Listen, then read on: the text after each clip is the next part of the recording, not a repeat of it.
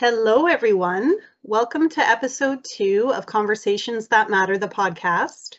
We're focusing on Pride Month and occupational therapy, allyship, and appreciating diversity. My name is Justine Jecker, and I'll be your host for today. The purpose of this week's episode is to dive into topics related to occupational justice for LGBTQ2S+ individuals, the unique needs of queer and trans folks when accessing healthcare, and considerations on how we may become allies with these communities. We have two occupational therapists with us today, Kaylee and Holly, who will discuss the importance of Pride Month from an occupational therapy perspective. Kaylee Jenkins, she, her, is a mother, musician, and occupational therapist. She has practiced in geriatrics and acute mental health, and currently works as a clinical therapist in tertiary mental health. Kaylee is an Irish-Canadian settler and conducts her life and work on the traditional, ancestral, and unceded territories of the Squamish, Watooth, and Musqueam nations. When she's not working, you can find Kaylee writing music, making a mess in the kitchen, or trying every trick in the book to make her daughter laugh. Holly is an occupational therapist who has worked in private practice, public health, and is now working non-clinically. Holly uses they, them pronouns and will be pursuing a PhD starting in September at the University of British Columbia, exploring the intersection of race, gender, sexuality, and disability, amongst other aspects of identity and the resulting influence on occupational engagement. Welcome to both Kaylee and Holly, and thank you for being here today. And I'm going to get us started with one question, and we'll see where this goes. But how do you both feel about your gender representation and presentation, expression, and how this has impacted your work and how you exist in the world? I'll maybe just tackle that question. It's a really huge question. And I think it's one that I'm, constantly trying to learn more about. As a cisgendered woman, my gender presentation is very visually congruent with my gender identity, and so that it affords me a lot of privilege, and that I never have to correct someone for misgendering me, and that's something that can be incredibly difficult or at times even dangerous to do. I think, of course, there's, some inherent disprivilege in identifying and presenting as a woman, and I'd be remiss to not note that it does greatly influence my interactions with the world around me. I think as a highly educated young woman, as a therapist, I to some extent experience imposter syndrome, and that presents in so many different ways. I often feel the need to validate my work verbally to my colleagues, to apologize when I don't need to. I feel like I'm constantly advocating for my role on the team, and I often introduce myself with my credentials, which I hate. I think that I and all women really, to some extent, have been the recipient of, microaggressions and sexism and inappropriate conduct over the years. And there's a lot of unlearning, I think, that I need to do in order to become more firm in my knowing that I deserve to take up space, especially at work, and to acknowledge the expertise that I bring to the table as a clinician. So it's just really an ongoing, and I feel like forever process to understand how my gender presentation and expression impacts my life and my work as well. I think you raised some really interesting points, Kaylee, and I have a very different experience myself. So it's actually interesting that we're on this episode together, because my gender presentation over my life has not very well matched my gender identity. And so that's been a process for me of unlearning and exploring and discovering what is true for me and how to express myself in an authentic way that has put me in some situations that are dangerous and scary, and having to correct people, and whether it's interactions with clients or interactions with colleagues. It's been a journey of about 4 years now, from starting school, going through placements, and now in my professional practice, interacting with clients in different ways. As my gender representation or gender presentation has changed, my interactions in the world and how people interact with me has changed profoundly. And that's something that I didn't necessarily expect. So I was presenting as a cisgender woman. I had long hair. I dressed somewhat femininely, but not overly. And then as that has changed, I've noticed that I've been gaining privileges that I was not awarded previous, and I have lost other privileges. So, for example, at this point, if I'm at work and I go into the women's washroom, if there are other colleagues in there that I don't know, I do get looks and I do get questions and things like that. And so that is a privilege that has been taken away from me, is using the washroom safely without question at this point. And that's just one example of something that I hadn't even thought about earlier on in my life. And now at this point, it's changed a lot. But then I've been given privileges in other ways, such as I'm now given way more space to speak when I'm talking with clients, and they default to me for the answer. Even if I'm with a colleague who is a woman, presents as a woman, and is way more knowledgeable than me, now that I present masculine of center, people default to me for knowledge, and that's so new for me, because the reason I'm working with a colleague sometimes is because they're training me.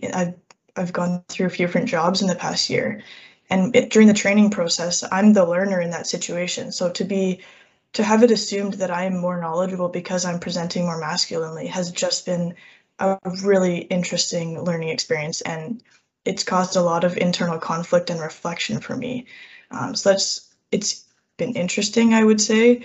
And then in terms of representation, I don't see a lot of individuals in my day-to-day work previously that represent my own gender. I don't see myself reflected in society that often. It's slowly changing, which is great. But it's, like you said, Kaylee, it's kind of a lifelong process of learning and unlearning, and it impacts my day-to-day existence. Yeah, absolutely. Thank you for sharing that. I like that you use the word journey. I think that's a really key piece. It just feels like there's so much information and knowledge about ourselves and the way that we present, and also that we're received by others. Like it just feels like it would be impossible to ever completely exhaust that knowing. I really like the use of the word journey. I think I'm going to use that from now on when I describe my gender presentation and expression. Yeah, I call it my gender journey. Oh, I love that alliteration and everything. That's so great. Well, Holly, you're really making me think, and Kaylee as well, in your sharings of this, because something just came back to me that honestly I haven't thought about in about 10 years. But throughout my childhood, often when attendance was taken for the first day of school or going to camp, my name's Justine, and you'd think that that is a feminine name. But 9 times out of 10, if I was being introduced for the first time, I was always called Justin. And it's just really interesting to think of that now, because I do identify as cisgender, white, heterosexual, but for so much of my life, and I guess just where I was growing up, Justine was not a common name. I was always assumed to be male before I introduced myself as female. And Holly, when you said how that's impacted your opportunities and even just your privileges, I remember going to several interviews in my adolescent years where the employer thought they were interviewing a boy and not a girl. And I now wonder, wow, was it because they thought it was a boy? And it's just really powerful, I think, in just your short sharings that's come up for me. I'm wondering, with this month, June being Pride Month, and our focus on LGBTQ plus communities, can you both describe for us your comfort level in doing advocacy work in this area that's either within your practice or outside of your practice? Sure, I can start us off on that question, and thank you for sharing that, Justine, your previous comment about your name being mistaken for a male name. I think that's something that, yeah, that's going to stick with me. I'm going to think about that. It's such an interesting thing. So in terms of advocacy work, for me, there's layers to this. As someone who identifies within the LGBTQ2S+ community, and then also my future PhD research being centered in this area. So the layers for me are, I try and do advocacy work on a smaller scale. We call it small a or little a advocacy on a day-to-day basis. And this can be something that seems as simple as advocating for somebody to use the right pronouns if I've heard somebody misgender another person and I know that their pronouns are different than what's being used, advocating in smaller conversations or within my family, doing a bit of education here and there. If I hear comments that maybe are discriminatory, unintentionally, of course, I don't think many people intend to cause harm with their comments, but it does happen just from lack of education or perhaps misunderstandings. So there's that level of advocacy. And then at the workplace, right now I'm not working clinically, but I'll refer back to when I was working for a health authority, and I would do some advocacy work there with language. I felt that's where I had the largest say most realistically. So I was doing things like requesting changes on our assessment and intake forms because they only had 2 options and it was mislabeled. So it was, you could be male or female as your gender, but male and female are actually just 2 of the sexes, and intersex is a 3rd option. And then for gender, it should be man, woman, or non-binary, trans, or other.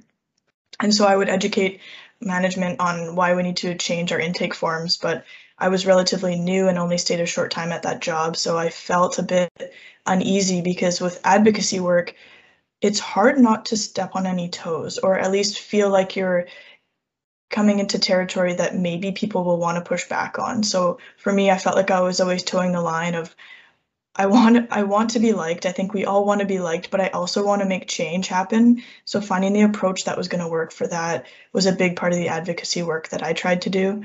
But those are a few examples of things that I've tried to do, and I'm really curious to hear from Kaylee as well. That's so great, Holly. Yeah, and also, Justine, I'm just circling back to what you said as well. It's still on my mind that the notion of names and how those play into our interactions in the world. That's something I'm going to think about as well, because I think unconsciously that was a huge burden for me when I was naming my daughter.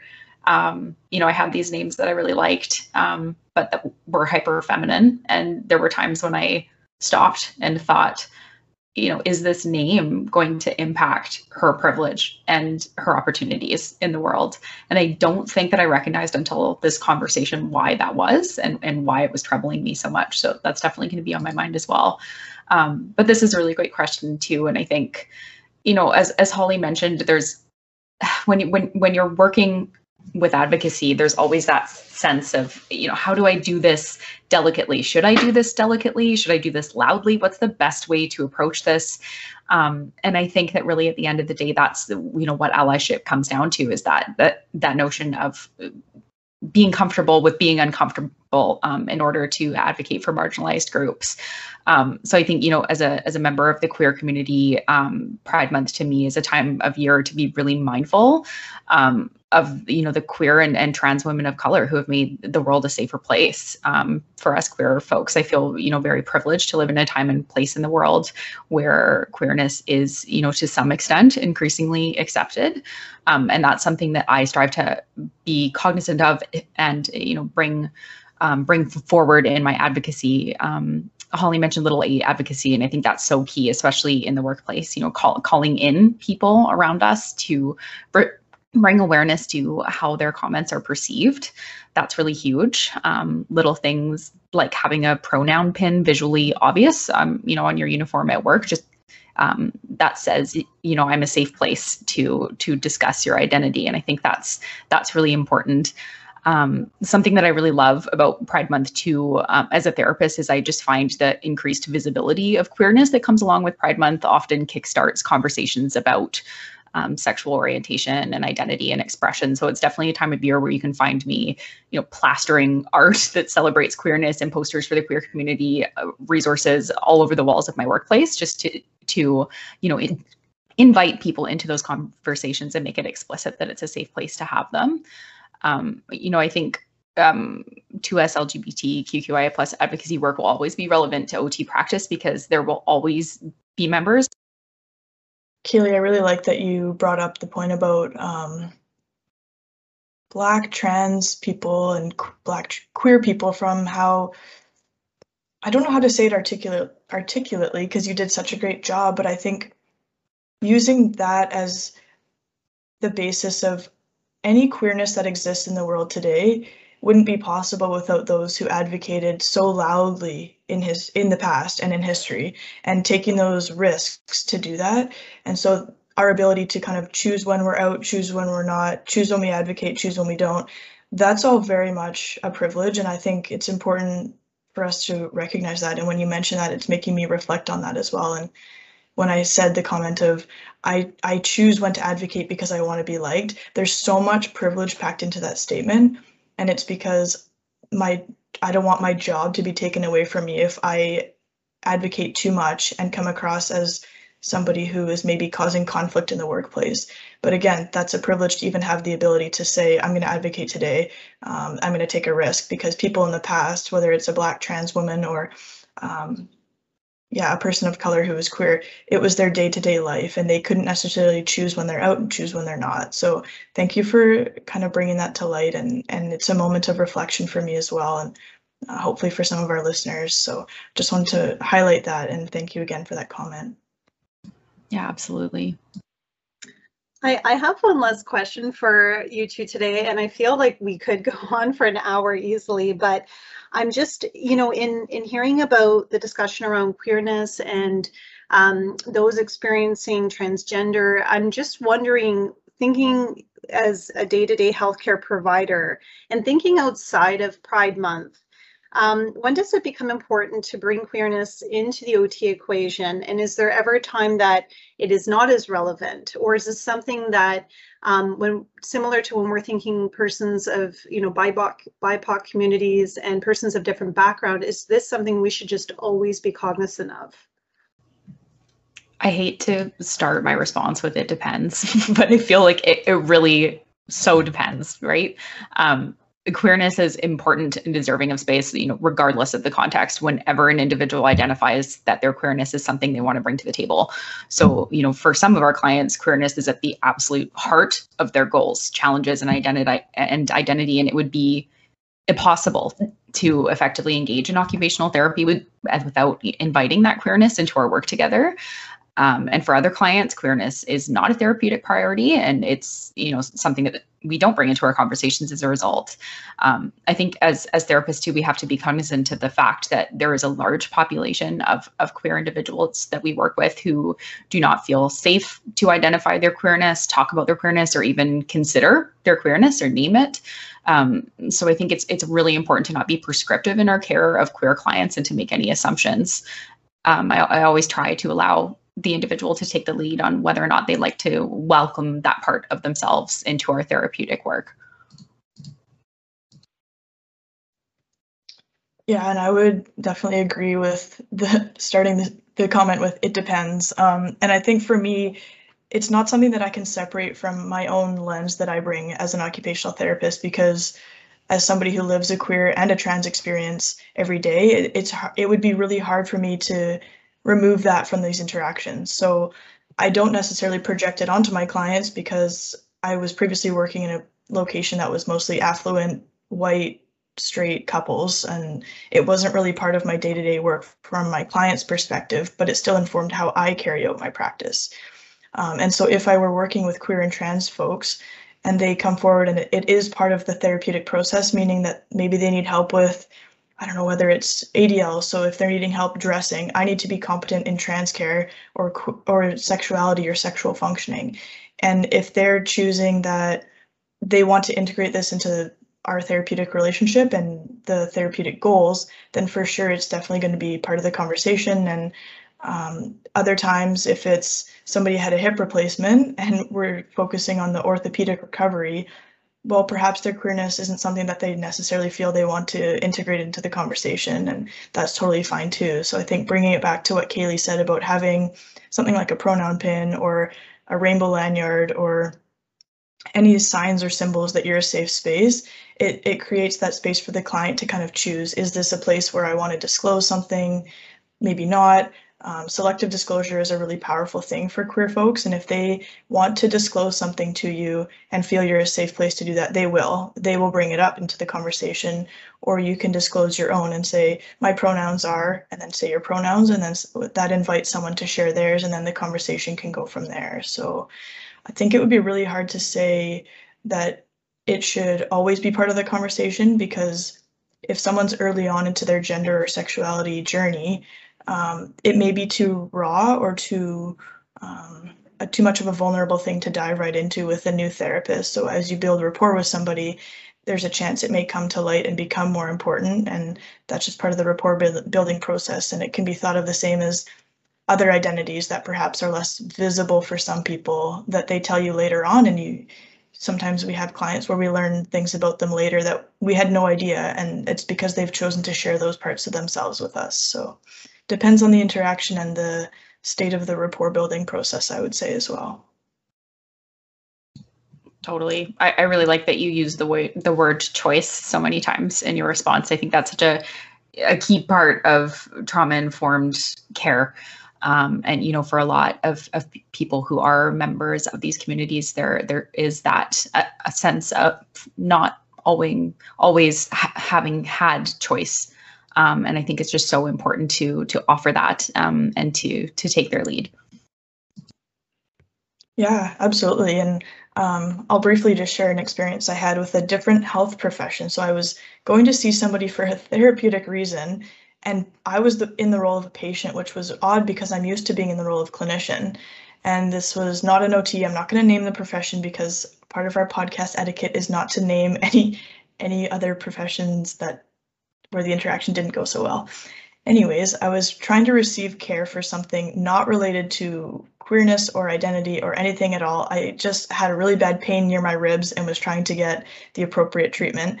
And rather than using a trauma-informed approach, this clinician did an extensive, full medical history interview and asked me probably in about 5 or 6 different ways if there was any other trauma or anything else I can think of that I think could be influencing the amount of pain. And I was thinking, okay, they're trying to get me to tell them any psychological things that I'm experiencing that may be influencing my pain, but in a way that felt so inappropriate that I left feeling just so irritated. And honestly, I was a little bit triggered and traumatized by that, because you can't really dig up somebody's identity by asking them the same question in 5 different ways. So that was a huge moment of reflection for me, thinking, wow, that felt so invasive. Even though they didn't ask me directly, they tried in so many ways, and now I don't want to disclose that at all, even if there was something. So I brought that forward into my own practice, and if something doesn't come to light, leave it alone, and if it needs to be brought up later, the person knows you're a safe space to do that. So just wanted to share that example because it was awkward for me, and it's something that I've really learned from. Thank you so much for sharing that. I'm really sorry that happened. It sounds like a perfect example of not, or of somebody not listening to what you were saying or weren't saying. I think it's really cool that you've reframed that something you'd like to bring into your practice, that, you know, that really speaks to how self-reflective and wonderful you are, Holly. Thank you, Kaylee, for that. And I'm sorry, Justine, I'm going to steal your spotlight for a second, and I'm going to ask the next question because it just came to mind. But Kaylee, have you had any moments where you have really learned from either your own experience or an interaction with a client directly, or another clinician telling you something that has been like a huge aha moment for you? Oh, that's such a big question. I always struggle with aha moment questions because I feel like so much of my learning happens in retrospect, and I don't think that I've been practicing long enough to have really reached a retrospective perspective yet. You know, I can earnestly say that I have learned more from my clients than I ever could have learned in school. And I think for me, that's really the huge takeaway. You know, it's not so much an aha learning moment as it is a slow collection of knowing and being in an authentic space with the people I work with. And I think, you know, working in tertiary mental health, I'm really fortunate in that I get to know people over a longer period of time. So, you know, we're able to really develop that rapport, and I'm able to establish myself as a safe space, and that lends itself to really authentic conversations. And, you know, while no specific conversation is jumping to mind right now, I feel that the collection of each of those conversations has just slowly contributed to my knowing of my practice, and not just of my practice, but just of my own positionality. I've been called out and called into some really, really important conversations, both by clients and colleagues. And I'm always really, really grateful for those opportunities for learning, because so often, they're not opportunities that are extremely explicit, but they're more, moments that you go home and reflect on in a quiet, safe space later on. And I feel that I've been afforded a lot of those opportunities at work. So that's something I'm super grateful for. Okay, I just need to say that answer is like making me almost get choked up. Thank you so much for sharing that and calling it a collection of experiences or a collection of knowings.